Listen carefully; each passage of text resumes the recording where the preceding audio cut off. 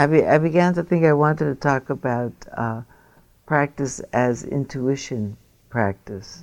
That a question comes up fairly frequently when people sit about when we begin to sit quietly, and I say, okay, we'll sit for a half hour or sit for an hour or whatever. And sometimes in a retreat, when there's space to ask questions, people will say, you know, the minute my mind settles down a little bit and I calm down a little bit, my attention does not stay quietly with the breath. The moment that I'm settled down, I start to plan the rest of my day, or I remember who I didn't phone back and what jobs I have to do later, or it comes to me that yesterday when I talked to my sister-in-law on the phone, I was a little too brief, and I was in a hurry, and I really didn't listen to her carefully. And so there's a little moral inventory that kicks in, that the attention, once we aren't using it to continue in our lives, when we stop, has a time to do housekeeping. And it goes through its files. Okay, what mail didn't I answer? It's like your email, you know. It keeps telling you, if you don't answer your mail, when you turn it on again, it says you got mail. It saves it. It might not even be new mail, but it saves it. The stuff you didn't do yet, what is still on my desk, comes up. Also, what you did wrong comes up. It's kind of, if we were to make an office analogy of the whole thing, your email that's left over comes up. If you didn't tidy your office, you discover about it. There's a kind of a janitorial service that comes in and looks around for stuff that you didn't even leave in your email, like phone back your sister-in-law or write her an email because you really didn't talk long enough.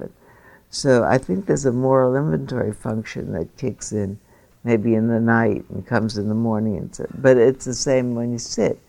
That moral inventory reports to you, you didn't do this right, or you didn't do that right, do it now, fix it up. Also, sometimes people say, you know, I was sitting there so quietly, and the turkeys were making their noise outside, and all of a sudden a haiku formed in my mind. And I realized it was a great haiku. It was really wonderful about the turkeys. And then I started to embellish it a little bit. It was such a good haiku. I thought, well, I could send this in to the inquiring mind, or I could send it into, matter of fact, I could send it to Tricycle. It's such a good haiku. And then I started to fix it up a little bit and really polish it. Somebody else said, you know, I have to make this presentation to my work group next week, and I hadn't known how to do it. As soon as I sat down, the whole presentation presented itself in my mind. Should I have just gone back to the breath? I actually have to go make this presentation day after tomorrow. Seems much more useful to think about that. One more kind of thing, somebody will say, you know, it's partly in the moral inventory and partly into the insight part. Someone will say, you know, I spoke a little bit more peremptorily to my child this morning than I meant to, because they had forgotten to bring their homework home and reminded themselves this morning, and then were going to come to school unprepared, and I spoke too quickly to them. But I was sitting here now, and I realized, you know, they've got a lot of things on their mind, and they're just 10 years old, and I really could have had a more compassionate response. I could have taken them to school early. They could have gotten the homework and done it before school. In a sense, I give you all those examples to tell you what it is that I think happens as we become a little bit more completely sane when we sit here. That the mind comes back to itself in all its parts. Its moral inventory function kicks in and does what housekeeping it needs to do. I think we're fundamentally moral, and fundamentally we make the right kind response. And when we don't, it's because we were distracted. And we're fortunate because that morality reflex has a is this the right word, a fail-safe device behind it? It catches you if you don't do it. It keeps a list. And we have just we have the possibility of creativity, that haiku business. I don't think anybody does anything really creative when they're in linear forward motion mode, getting things done. I don't know if anybody writes a poem in the middle of balancing their checkbook or doing their income tax. It's not where poetry comes from normally.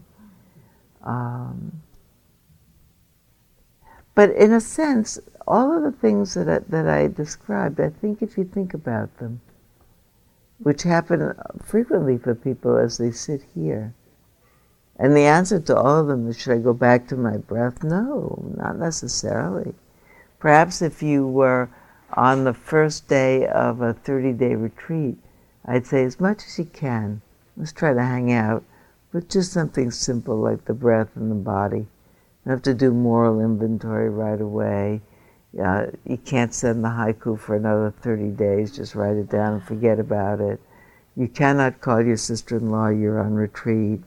So let that all go and just be with the breath, because really you want to use this retreat time to cultivate a really focused retreat kind of concentration for whatever insights are available that way.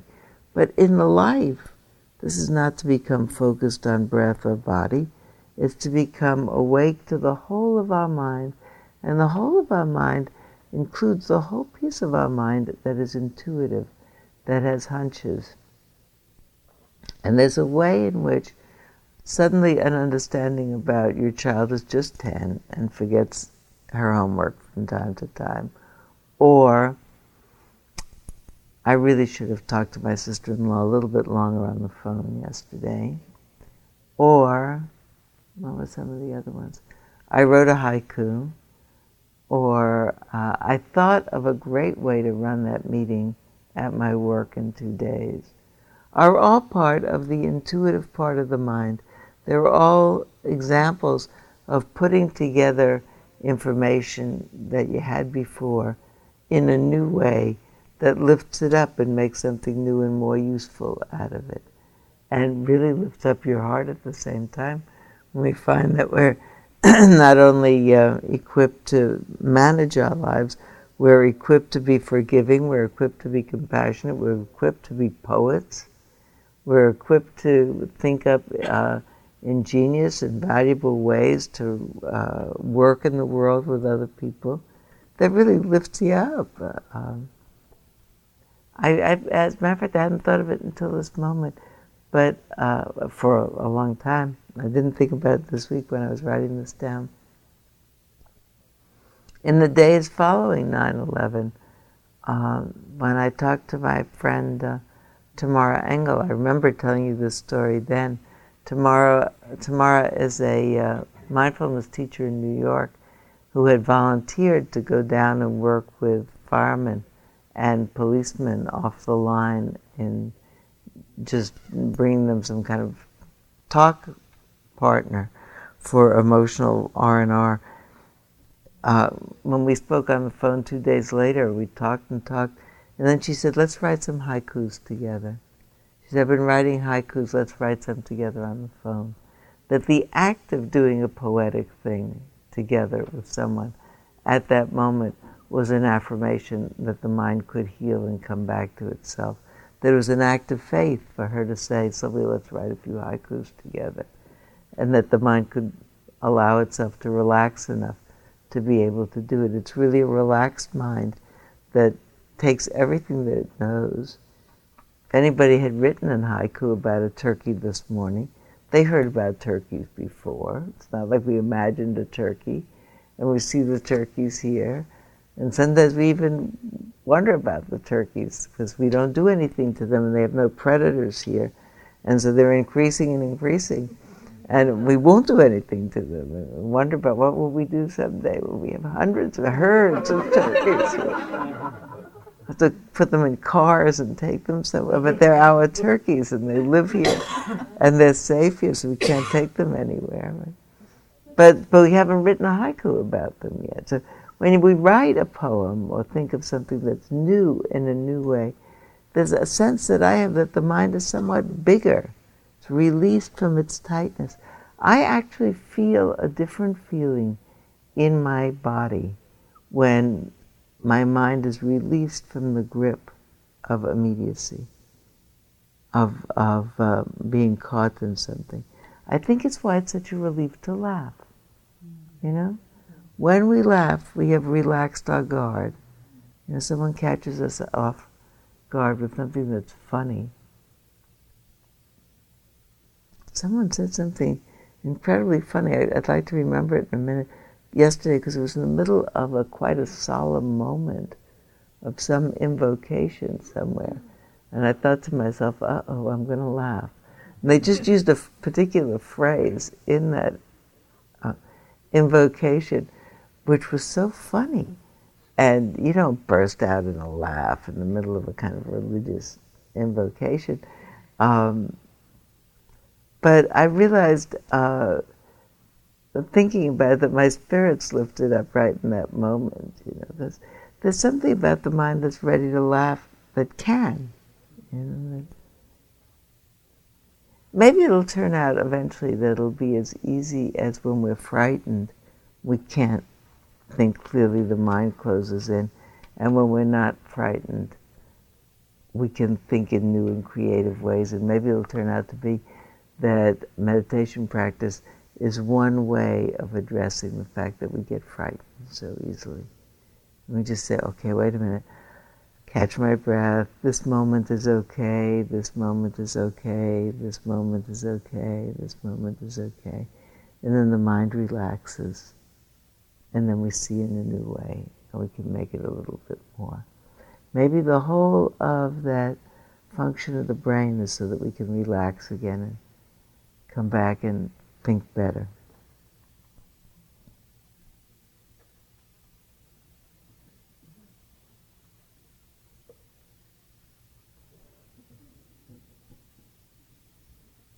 I was thinking about the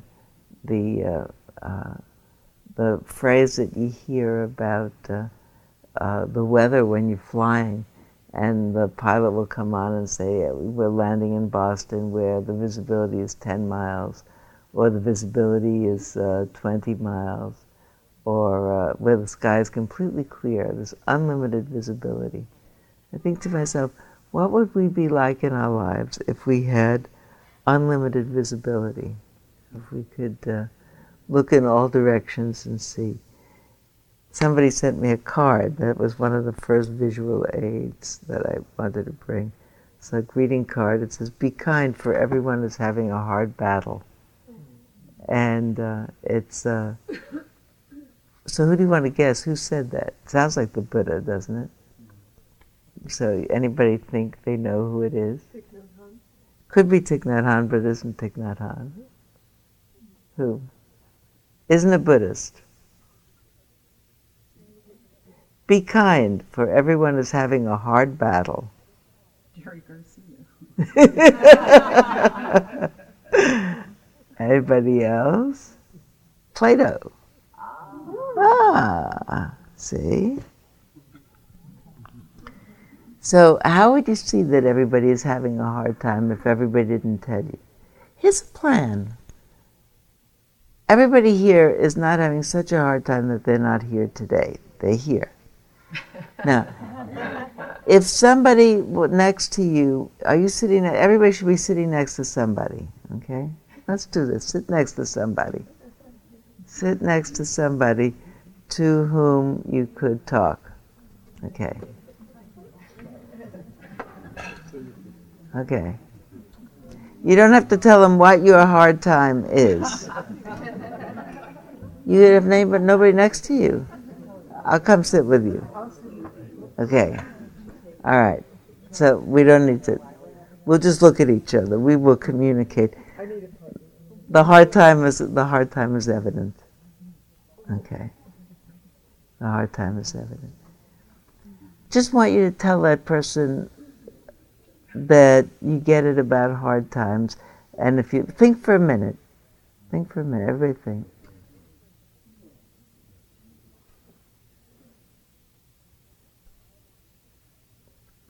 You get some. All I want you to think about is whether there's something that's causing you grief in your life.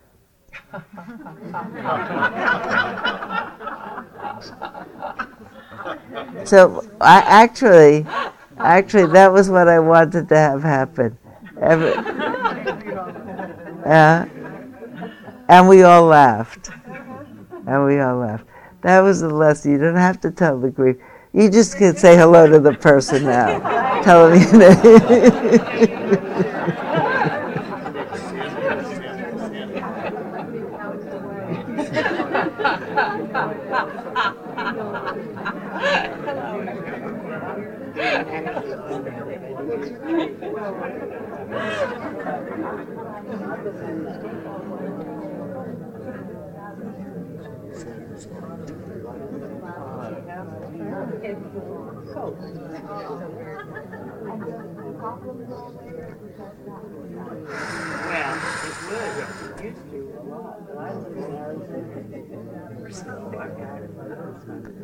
So that's what I wanted you to do.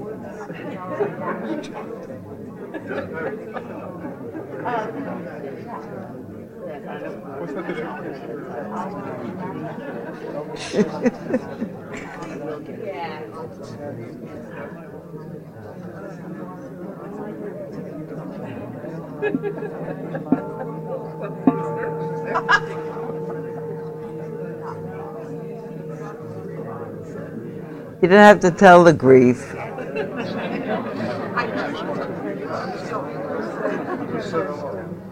This actually might be an important lesson, though.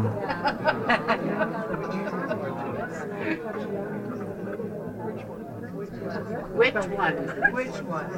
Okay. So here, we'll do it communally.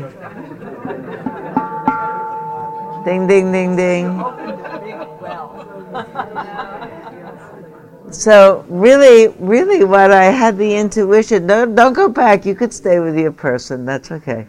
Really what I had the intuition would happen, that there isn't anybody. That particular thing, everybody is having a hard battle. Some people it's obvious, it's on the outside. But everybody, if you ask, it's on the inside. There's a hard battle. And we know it, you know. Being alive is already hard. It's really the first noble truth. Life is difficult.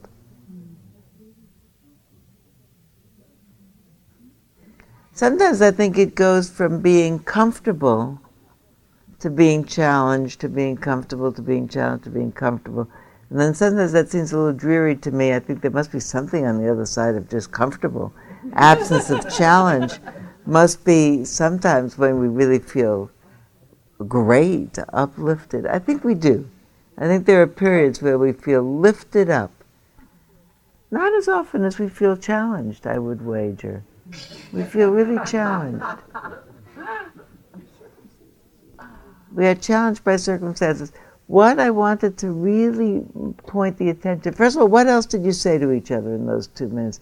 Rose said, Rose was laughing here about, do we each have a grief? Which grief? She wanted to know, which grief should we talk about? Now, make a hierarchy of griefs. What else did you think about that? Was it hard for you to figure out what was the grief in your life? No. Anybody had to think long? No.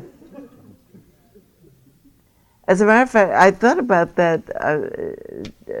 Part of my thinking about this was I was on a phone call with a practitioner back east. We were talking about her practice, and she said, "Everything's fine. My life's pretty good. Everything's going along." But we talked for 20 minutes, and we find out that her sister has this going wrong, and in her brother's family there's this other problem.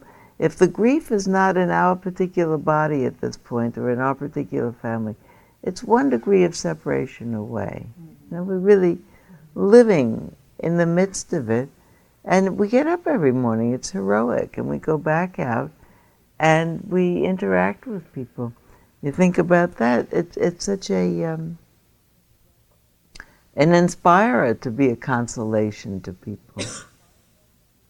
And I began to think about, I thought about how we started that conversation. We talked about it at the end of the conversation that we had started. And I said, how's everything with you? And she said, oh, everything's fine. And then talk a little while.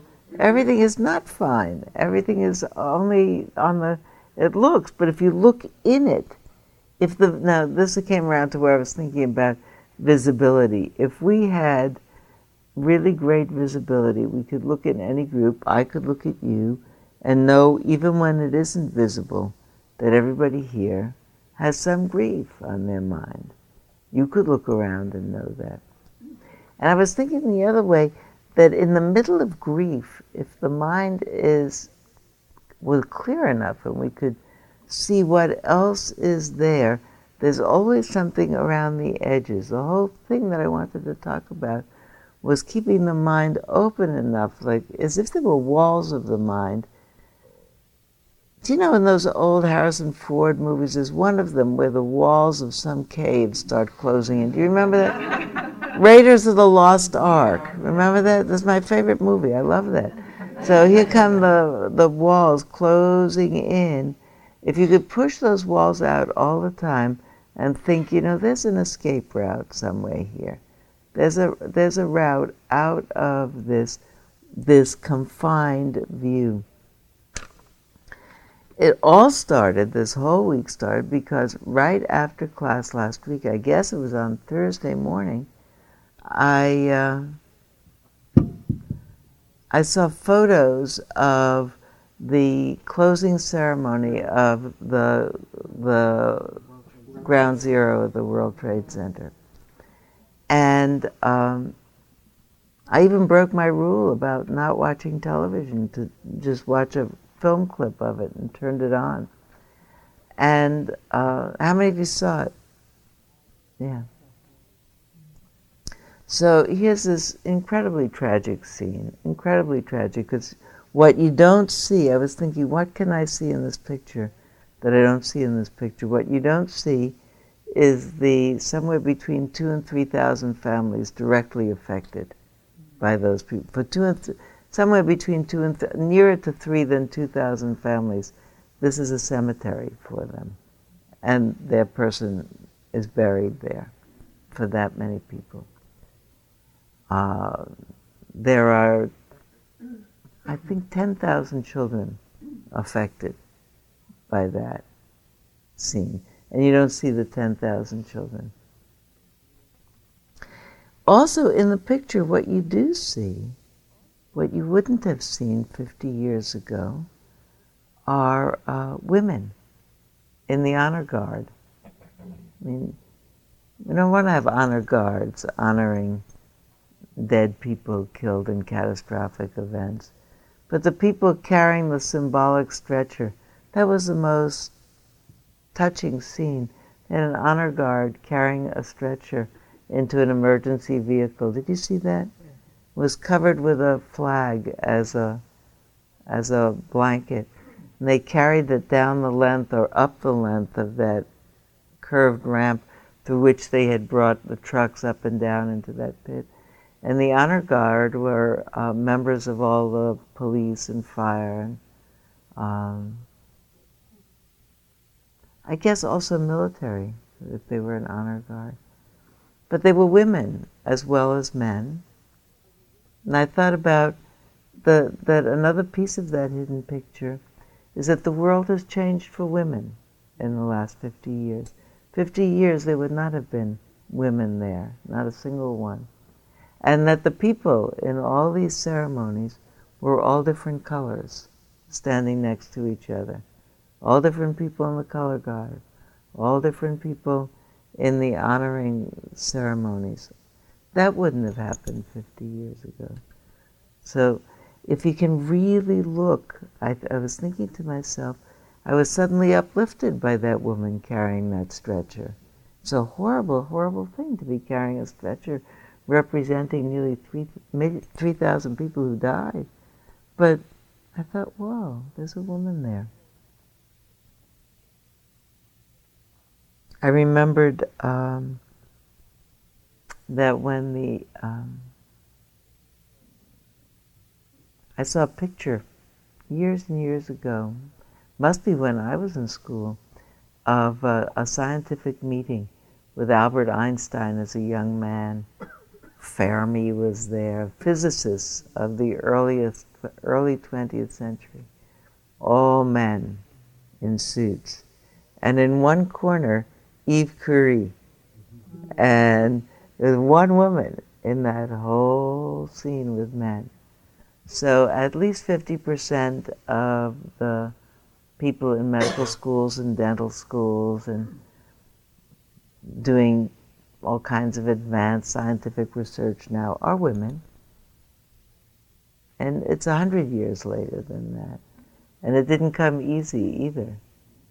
But if I could have seen that picture when I saw it, of all those men and Eve Curie, and see through Eve Curie with a visibility, and see with a forward, like if I were a psychic, I would say, okay, she is the herald of 100 years from now, when women will have all those opportunities that men have.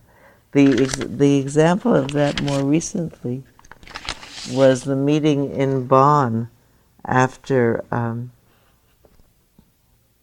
the fighting in Afghanistan, where the new interim government met in Bonn to form an interim government in Afghanistan. So here's the whole picture of those people, and in the corner is one woman, kind of in the corner like Eve Curie, but and her head is covered, but she's not veiled, and she's in the government. So if I'm trying to look really hard at this and thinking that behind her is a sign of liberation for women who are veiled and hidden in a whole part of the world where women don't have anything to do with government or can't vote, that I keep thinking that my hope will fail and my courage will fail if I cannot see through what I see on the surface and see the hope in it, and if I cannot see through what looks like a normal surface and see the pain in it, then I won't be a whole person. But I need to be able to look through and see the pain, because then it will keep me determined to be a consoler in my life. And I need to see past the pain to what's hopeful about it. Otherwise, I won't have the heart to be a consoler. I won't want to get up in the morning and do another day. And I really think that's the heart of this practice, that we keep pushing back the walls of the mind, that at any moment are challenged. Do you know the classic story about that? As I tell you that, it comes to my mind that it requires the ability to see really deeply what's true. And the classic debate story in the Buddhist contemporary Buddhist teachings have to do with a meeting that took place probably 10 or 15 years ago between the students of Kala Rinpoche, who was a Tibetan teacher of great renown, died in his late 90s. I saw him teach in San Francisco. Actually, he did a Bodhisattva initiation in San Francisco. It was wonderful, tall, regal, and playful, funny. He said, don't worry about taking this Bodhisattva vow with me, because a vow with a guru only lasts as long as that guru's lifetime. And I'm very old, I'm not going to live very long, so you don't have to worry about the consequences of this vow. And he also said, don't worry about breaking this vow about infinite devoting your life. He said, because you surely will. And it doesn't matter that you will, it only matters that you make that intention that you do it. Anyway, Kala Rinpoche's students got him together with Sansanim students, the Roshi of the Providence Zen Center, Korean Zen master Sangsang, And here the two of them together, and they're going to have an open meeting with all their students. They're going to give teachings. And here come these two eminent dignitaries in, Kalu in his robes, and Sansanim in his Zen outfit, big sleeves. And they sit down, and and Kalu doesn't speak English. And Sansanim spoke, not that well, but he spoke. Anyway, he reached into his sleeve and took out an orange and held it out and said to Kalu Rinpoche, "What is this?" And Kalu Rinpoche's interpreters, but he doesn't get it. And Sansanim says, "What is this?" Again. "What is this?" And Kalu Rinpoche checks with his interpreters.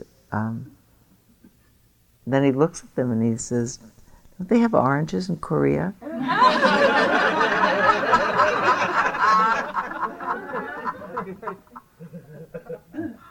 But I think it's a great story about if he could really see into. What could you tell me? What if you really wanted to see, if you wanted to make that orange the center of some important dharma? What would you say? I could see a lot of things in that orange. What could you see in that orange? You can see a seed. It's a seed carrier, that orange. So right. So it has seeds. So you could tell the whole story of how life perpetuates itself, and not only in oranges, but in all kinds of species of things, and how the seeds of different things come together. You could tell everything about evolution. You could tell the whole story of the creation of the world from that orange, because it's got seeds in it. What else? A form of nourishment. It's a form of nourishment. So, Shelley, what else could you tell about that from that? Well, not only on a physical level, but it could also represent spiritual nourishment. Yeah. Okay. Well, how could it represent spiritual nourishment? Tell me that.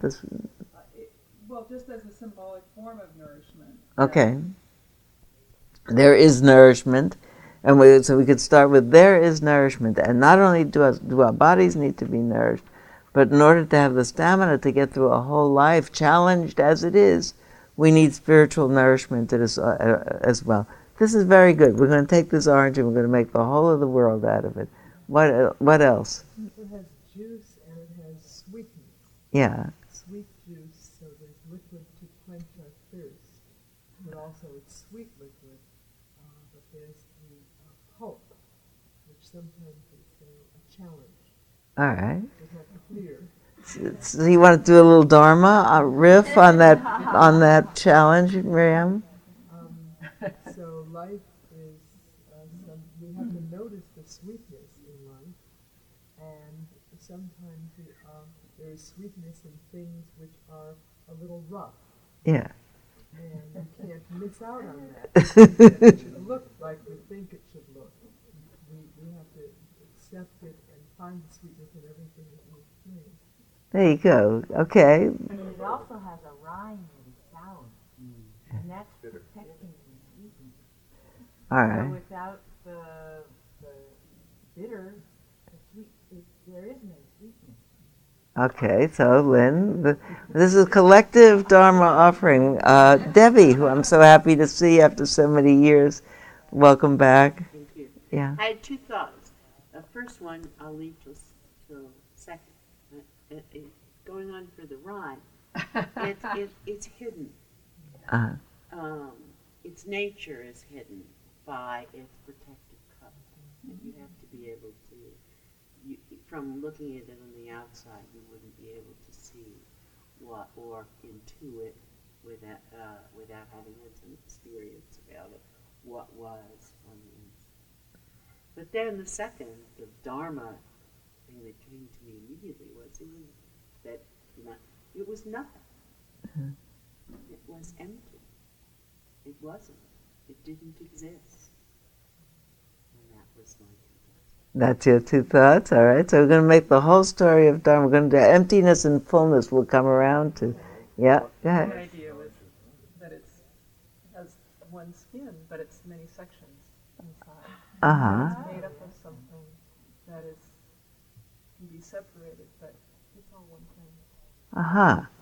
Uh-huh. Thereby, you want to elaborate, make that a Dharma or is it Well, clearly? that we're not just one thing, that we're made up of many different ideas Yeah. and many different personalities, and yet we tend to identify with ourselves just as one thing. Okay, there we That's go. what's going on. Marianne, do you need us? Oh, I just wanted Sandy to borrow a key. Oh, okay. Um, I want to take that little piece too, because I think that not only do we think that we are one thing and not separate things, and by the way, I think we tend to notice about ourselves, well, this is where we're going to go next, notice about ourselves the things about ourselves that are the most worrisome. Like when we notice about the world, we notice what's the most worrisome. We don't notice so much what's lovely. We're just geared to do that. I think we do the same thing with ourselves as well. That's one way to go, which we'll come back to. And the other is we tend to think of ourselves as separate from everybody else. But, you know, you think about it in the great chain of being. You know, the Buddhists like to say that we have been over time everyone's grandmother and everyone's mother and everyone's child and everyone's sister. And then you think, well, I don't get that in karma, and how does it work in Akashic records? But you know, when you think about all those orange seeds coming around and around and around through all those oranges, back and forth, forever and ever, there's an orange tree in the courtyard of Santa Sabina, the retreat center here in San Rafael, that they say was grown from a cutting from a tree from St. Dominic at some point way back.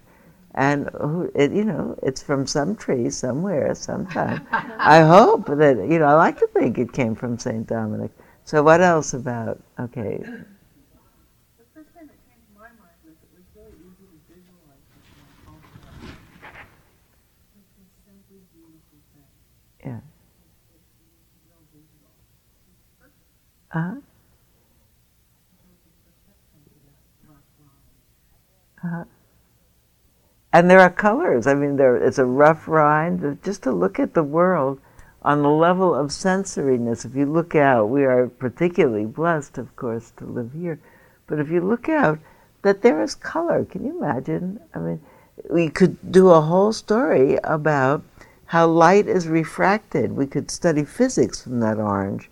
Because the thing is that orange appears orange because of the way the atmosphere is and the way the light coming from the sun is refracted in a particular way into the atmosphere and the way our retinas work.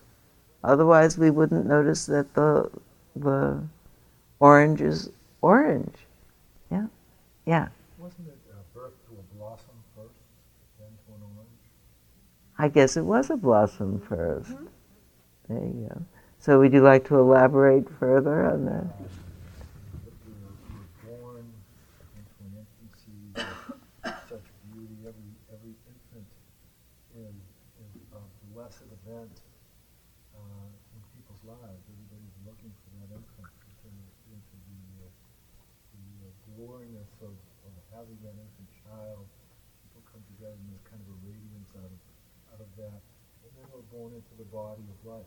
Uh-huh. People forget about those flowers as we get older, that every human, no matter what they do, was one time a beautiful infant. Uh-huh. And whether they go wayward and do not live to their potential or whatever, they were born this beautiful infant. Uh-huh.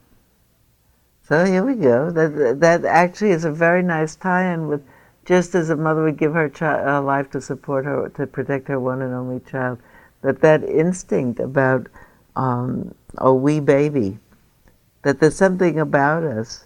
I asked somebody this question the other day, how would you respond to this? I said, when you walk down an aisle in a supermarket and there's a person with a baby walking along, coming towards you, say, you're going to pass, and the baby is in a basket in a baby seat, and the care person, the mother or the father or whoever it is shopping on the shelves here, and the baby catches your eye. What do? Smile. You talk to it, don't you? Yeah. There is something about, you do talk to it, don't you? You say something to it. And you, without thinking about it, you raise your voice because you know they hear better in that tone of voice. And so you say, hi, baby. Nobody talks to a baby in this tone of voice. There's something built into us to respond to that. We have good hearts on babies. Yeah, I like the idea that initially, I think, or anybody can see the orange is outside of myself, Yeah. but with enough encouragement, the orange can become part of me. And that also reminds me of the fact that I, as a creature, there are elements in me that were created in supernova, hundreds, millions of years ago, immeasurably far away, but now they are part of me. So it's that sense of transcendent connectedness, all of the material elements that compose. Listen, David, transcendent connectedness, a beautiful, wonderful term. And I like that very much. I have to remember, maybe I write it down. Because, here we teach, we talk all the time about anatta. That there's no separateness. Back to there aren't any sections of that. The sections look like they're discrete sections. But in fact,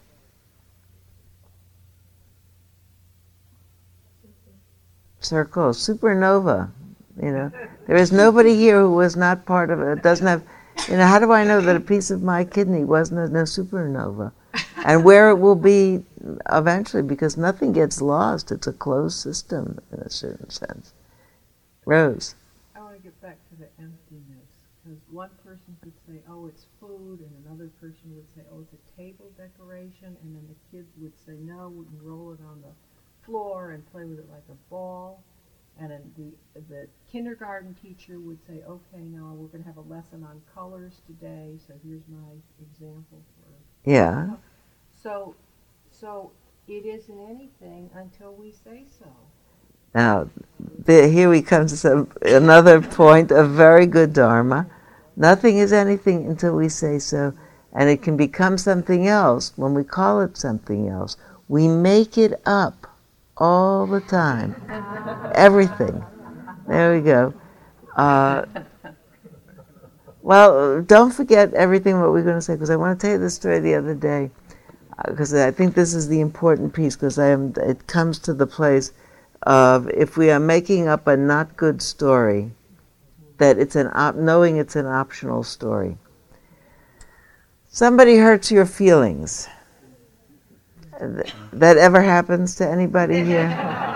Let me think. Lets you down in some way, and let's just suppose it's an intimate of yours. Okay, let's just suppose it. Let's just suppose, Debbie says, it's an intimate of yours, so it's someone you've known for a long time. You feel injured and challenged. You are driving around in your car, which in my experience is one of the best places to feel injured and challenged and have it run amok, because it's already challenging to be out there. And what my mind does, yours might not do it, you tell me if it does, is it begins to say, this person doesn't, how could that person have done this to me? And then it begins to think, well, of course they did it to me. They've done it because it's exactly like they do their whole life. They've done this 800,000 times, just like that, and you start to make what would amount to, if you were a trial lawyer, the witness, the trial case, the indictment. You begin to write it in your mind. Not only did they do that at breakfast this morning, but yesterday afternoon, and 10 days ago, and on Easter Sunday, and a year ago was the worst, but then I knew 40 years ago when they first did that. And you prepare the trial, and the mind just does that. It like shuffles out the cards. It gives me a readout of everything that person ever did in this bad category. No, it's not true. It does. Well, everybody's laughing. It must happen to you. Give me a sign if you ever had this experience. Okay. Okay. So then I thought to myself, after a while, I was feeling really bad because it kind of pollutes the mind. I really would not like to be a trial attorney. I mean, so I'd made this enormous case. And then I thought, quite a horrifying thought, I thought, suppose I needed tomorrow to write the eulogy for this person. Would these be the things I would be saying? No. It actually makes tears come in my eyes. So then I started to pretend that I was writing the eulogy. Now, I could do that too. Yeah. Oh, and also make a very good case for the uniqueness of this particular individual. That, as David said, this is the confluence of all the karma from the supernova, and everything else that ever happens constellates in a person forever and ever. In that way, just because of all the karmic forces involved, and it couldn't be otherwise. It just couldn't have been otherwise. That doesn't mean it wasn't painful. It just means it couldn't have been otherwise. There is nothing to forgive. You know, if you're walking along on the edge of a cliff and a rock falls down on you, you don't get, I mean, assuming you live to tell about it, you can't be mad at the rock. It didn't make up its mind to do that. It didn't decide, aha, here comes so-and-so that I have it in for, that I'm now falling off. But what if it's the same with everybody? What if they don't get to choose? Because we don't get to choose. You say, well, they could have thought about it. They probably did. If they could have thought about it differently, it would have come out differently. There's a certain way that requires really an incredible amount of surrender to say, it couldn't have been other. Well, then you think, whoa, then the world is spiraling in a bad shape. What's going to happen to us? It could be other, but it couldn't have been other. That's the whole point. If everybody got up tomorrow and said, you know, wait, blow a whistle, we are doing this wrong. Stop. Everybody go home. I either talked about this last week or the week before. It's my most consistent hope for the world that everyone will say the equivalent of this statement in the New York Times. Stop. We have to think this over. We are doing it wrong. It, the whole of it, the it that we're doing wrong is we have not waken up from the sleep of destructiveness, that there is no end. Hatred never ceases by hatred. By love alone is hatred ended. This is the eternal law. It's a line out of the Dhammapada. It's 2,500 years old. It remained. Hatred never ceases by hatred. Only by love is hatred ended. This is the eternal law. There's like a fundamental thing. There are like a few things that are true. We could say the whole of Dharmic wisdom, probably in 5 statements. Life is extremely difficult just because we're in it. Just because our bodies don't live forever. Actually, it's probably good that they don't live forever. That would have its own problems. But that they run down, that we have old age and sickness and death and loss, and we grieve about it. That we have the loss of our bodies, the loss of our minds, the loss of our hopes, the loss of our vigor. You know, we laugh. I discover more and more that the kinds of jokes that people are sending me now in my email are old people jokes. You know? And the thing is, they're funny. Huh? There's a reason for that. There's a reason for that, I know. No, the thing is, they're even funny. But if I frequently, people send me jokes and then I send them on to my children. But I don't send them the old people ones because I don't think they'll get them. It's not funny for them yet. And I think we laugh actually because they're so right on. You know, that,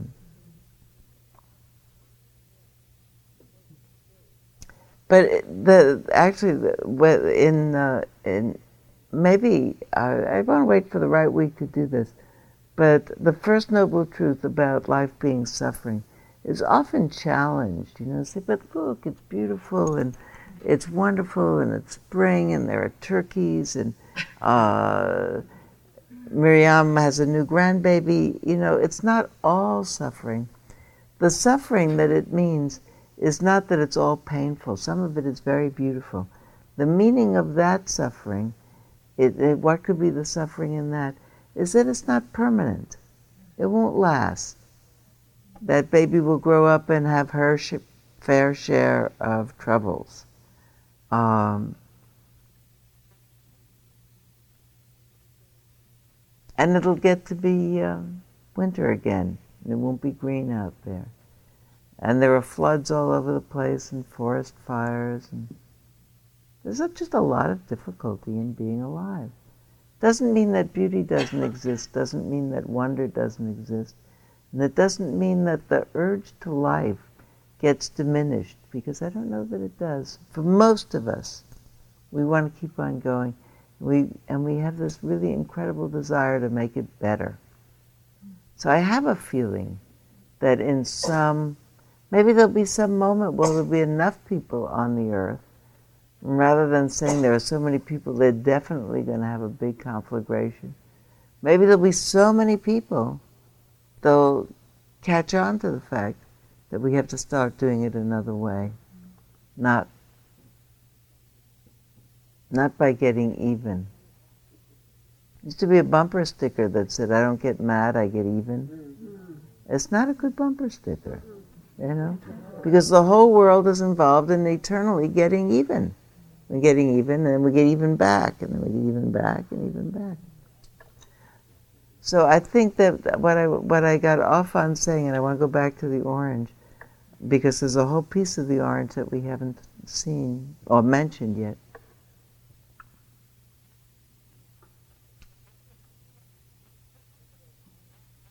Is that I am determined to see through a mind full of opinions about somebody. That opinions are things that form subsequent to the fact of our being challenged. I get challenged by something and then I make opinions about what's the matter with this person.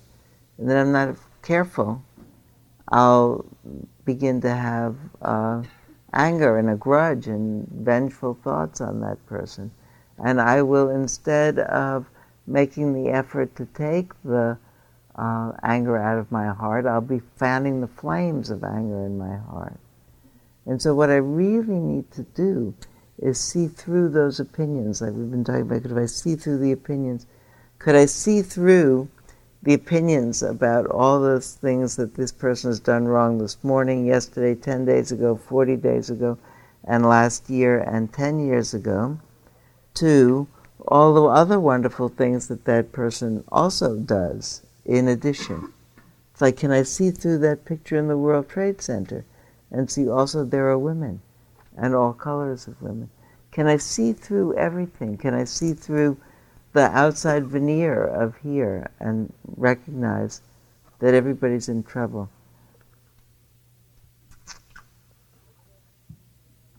What else do you see in the orange? I see the interconnectedness between the animal kingdom and the plant kingdom. Mm-hmm. And although we may think of the orange as being our tool, we use it as food to feed us. The orange is also using us to increase itself. There wouldn't be as many orange trees or oranges on this earth if the orange had not manipulated us through its sweetness and its beauty to play around with it and to plant more and more and more of it. So we're all interconnected.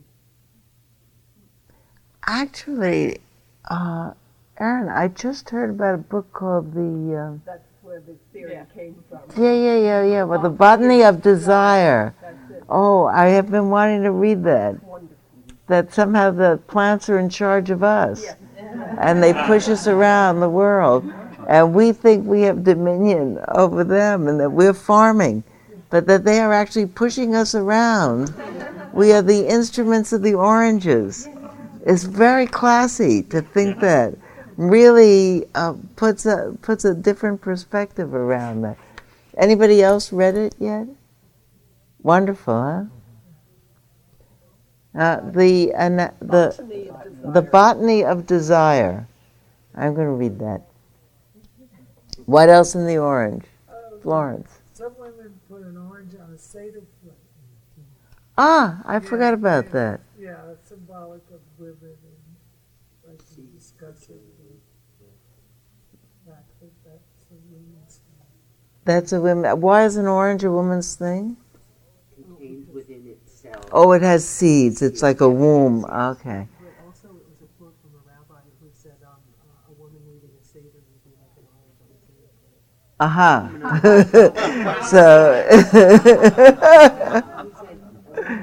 So it's another example of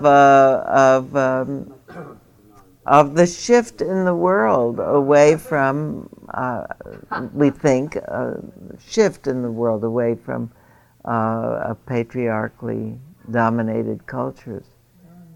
Also, I want to look at the fact that I want to mention that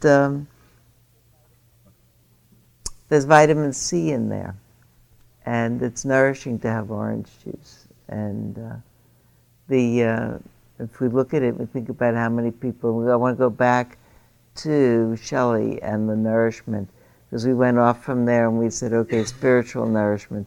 Okay, also physical nourishment, and the fact that we could look at any piece of food and talk about the food distribution in the world and how it isn't good enough, and how too many people do not have adequate nutrition. You can look at that orange and say, there are children all over the world.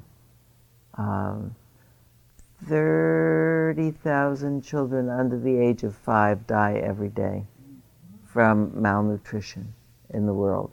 Also, without citrus, people get scurvy. We don't experience that in this country. Yeah. Without vitamin C. Is there still scurvy in the world? I didn't think. And vitamin C, very easy to produce artificially. The whole world could get up and take a vitamin C tablet in the morning. So really what I wanted to talk about was the openness of a mind that was able to see more than what was there and come up with something new and not get stuck in what's there. I think we have more of a tendency to get stuck in what's difficult than stuck in what's good. I think we see what's good, and then we say, okay, that's good, don't have to worry about that, and we're on to the next worry. And I think we do the same thing with ourselves. So I would like to, you're still with your partner or near your partner. I thought we could use these last few minutes. I never got up to the text. The text was the faith verses of the third Zen patriarch. And the story around this is I have had this in my purse for 25 years. I changed my purse. I just, as a matter of course, I put my wallet in a new purse. And I put this in with it. And I don't know if it's an amulet, because I have one photo in my wallet that I haven't changed in 45 years. So there are certain things you just carry with you. So I thought I should read this to you, but I will next week, and do a commentary on the third Zen, the faith verses of the third Zen patriarch. But I saw the homework from the new dedicated practitioners group, and the piece of the homework that I liked especially well was they said, what are 5 things you really like about yourself? That 5 good things about yourself, 5 things that you're proud of, that you feel good about, 5 traits that you think are well developed. And I thought that's such a good question, because when we say to people, what's your principal hindrance? People are really right there. I have a short fuse, I'm very nervous, I fret about everything, I'm eternally doubting myself, I can't get over my lust. And we don't mind saying that in a public place. But people are so funny about saying to themselves, I'm really great. I have these 5 wonderful things about myself. I would like to be my friend. So I would like you to turn to your person that you were with. Ready, set. Just have to decide which of you starts. Tell them the 5 good things.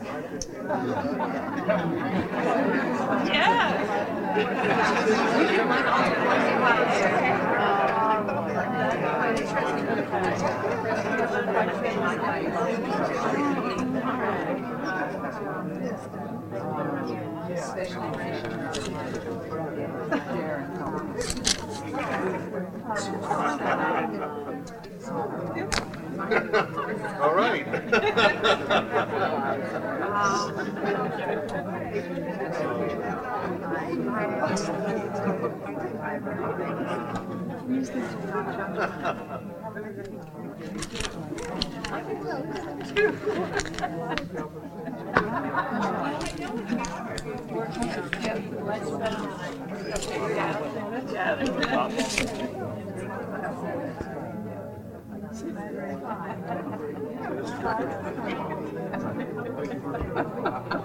So just by you got to add them all back.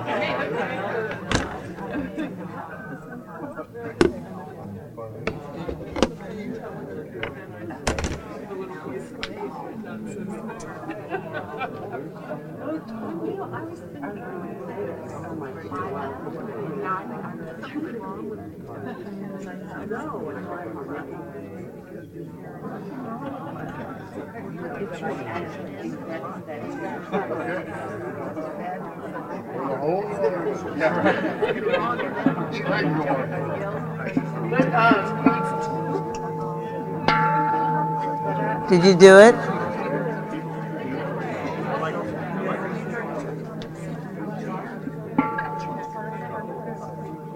Did you do it? We have 2 more to go. Something counts. I thought it would be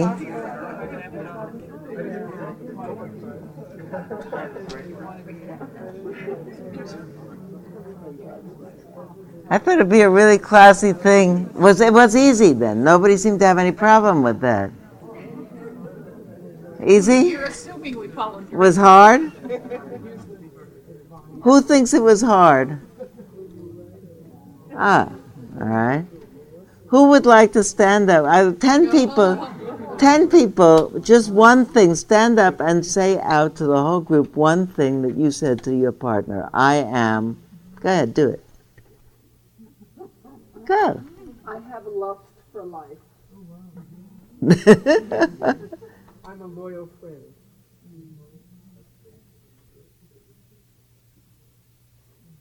I'm a very good I'm an honest person. Okay, loud. I'm an honest person. Yeah, okay. Go ahead.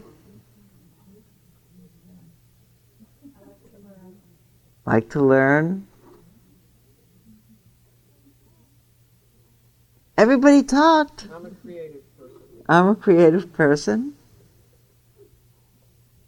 I'm ethical in business. Ethical in business. I'm a loving person. I'm a loving person. I'm a generous person. I'm a generous person. I'm a good listener. I'm alive.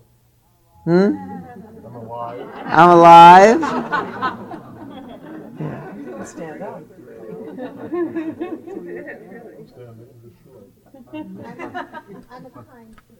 I'm a kind person. I have a great sense of humor. I have a great sense of humor.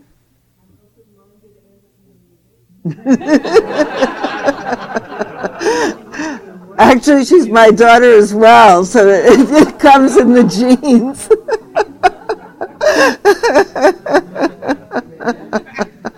It's part of her inheritance.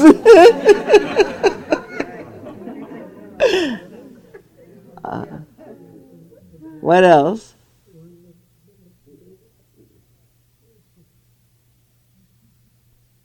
I'd like to say something for my friend Carol. Yeah. She's an amazing person. And all of us know that Carol's here every week, and I really appreciate that you're here, Carol. I'm glad.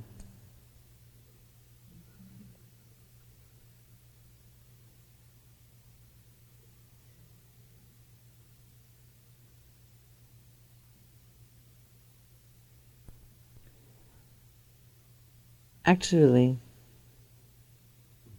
in a particular way, be great, wouldn't it, if everybody got up tomorrow and said to the person next door, "You're amazing. You got up again.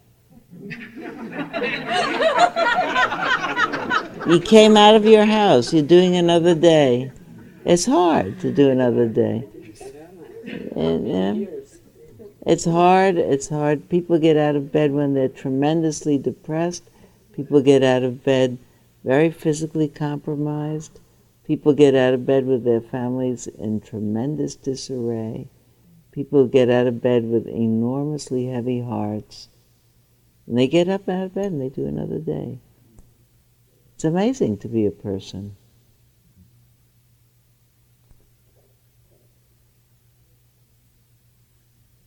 And they continue to want to be here and to love and appreciate for as long as they are.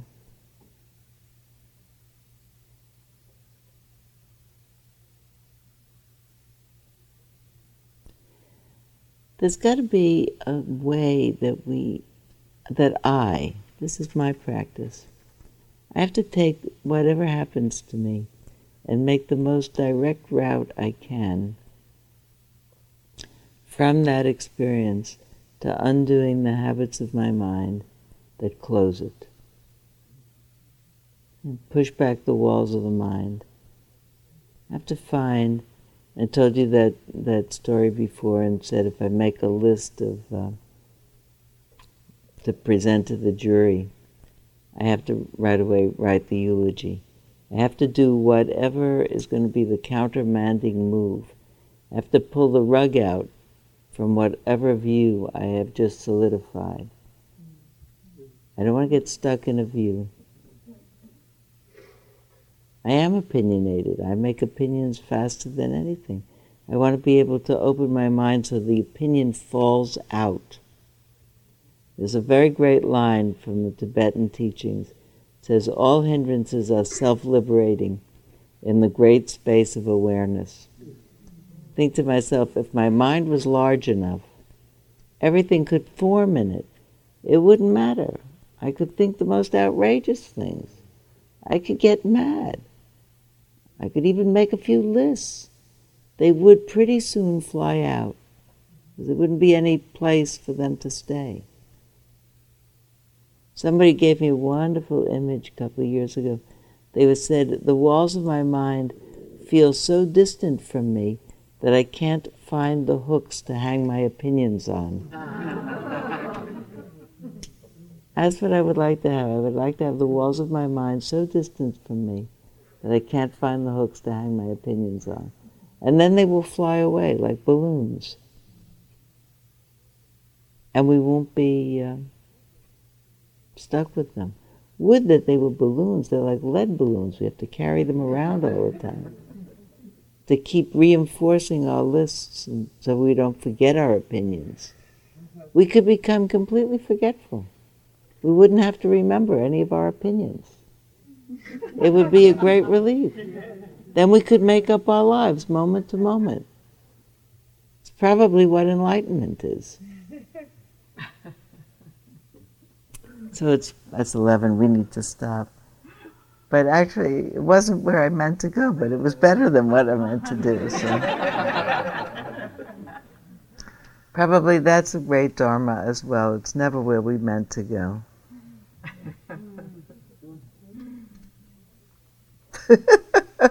Where we meant to go is probably the most foolhardy thing to say of all.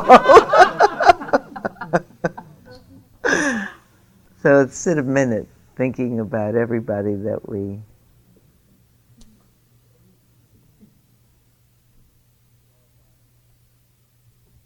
care about and hold in our hearts.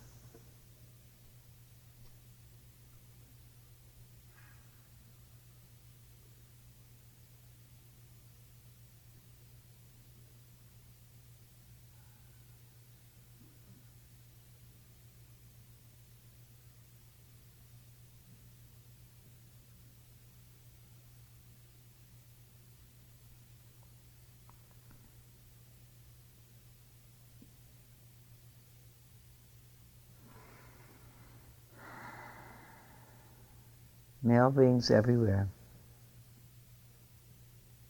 find the comfort and consolation that they need.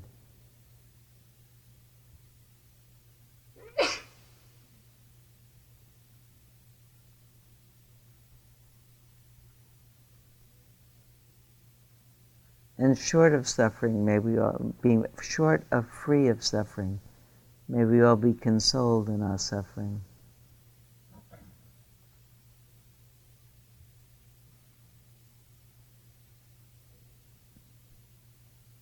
And able to be consolers as well.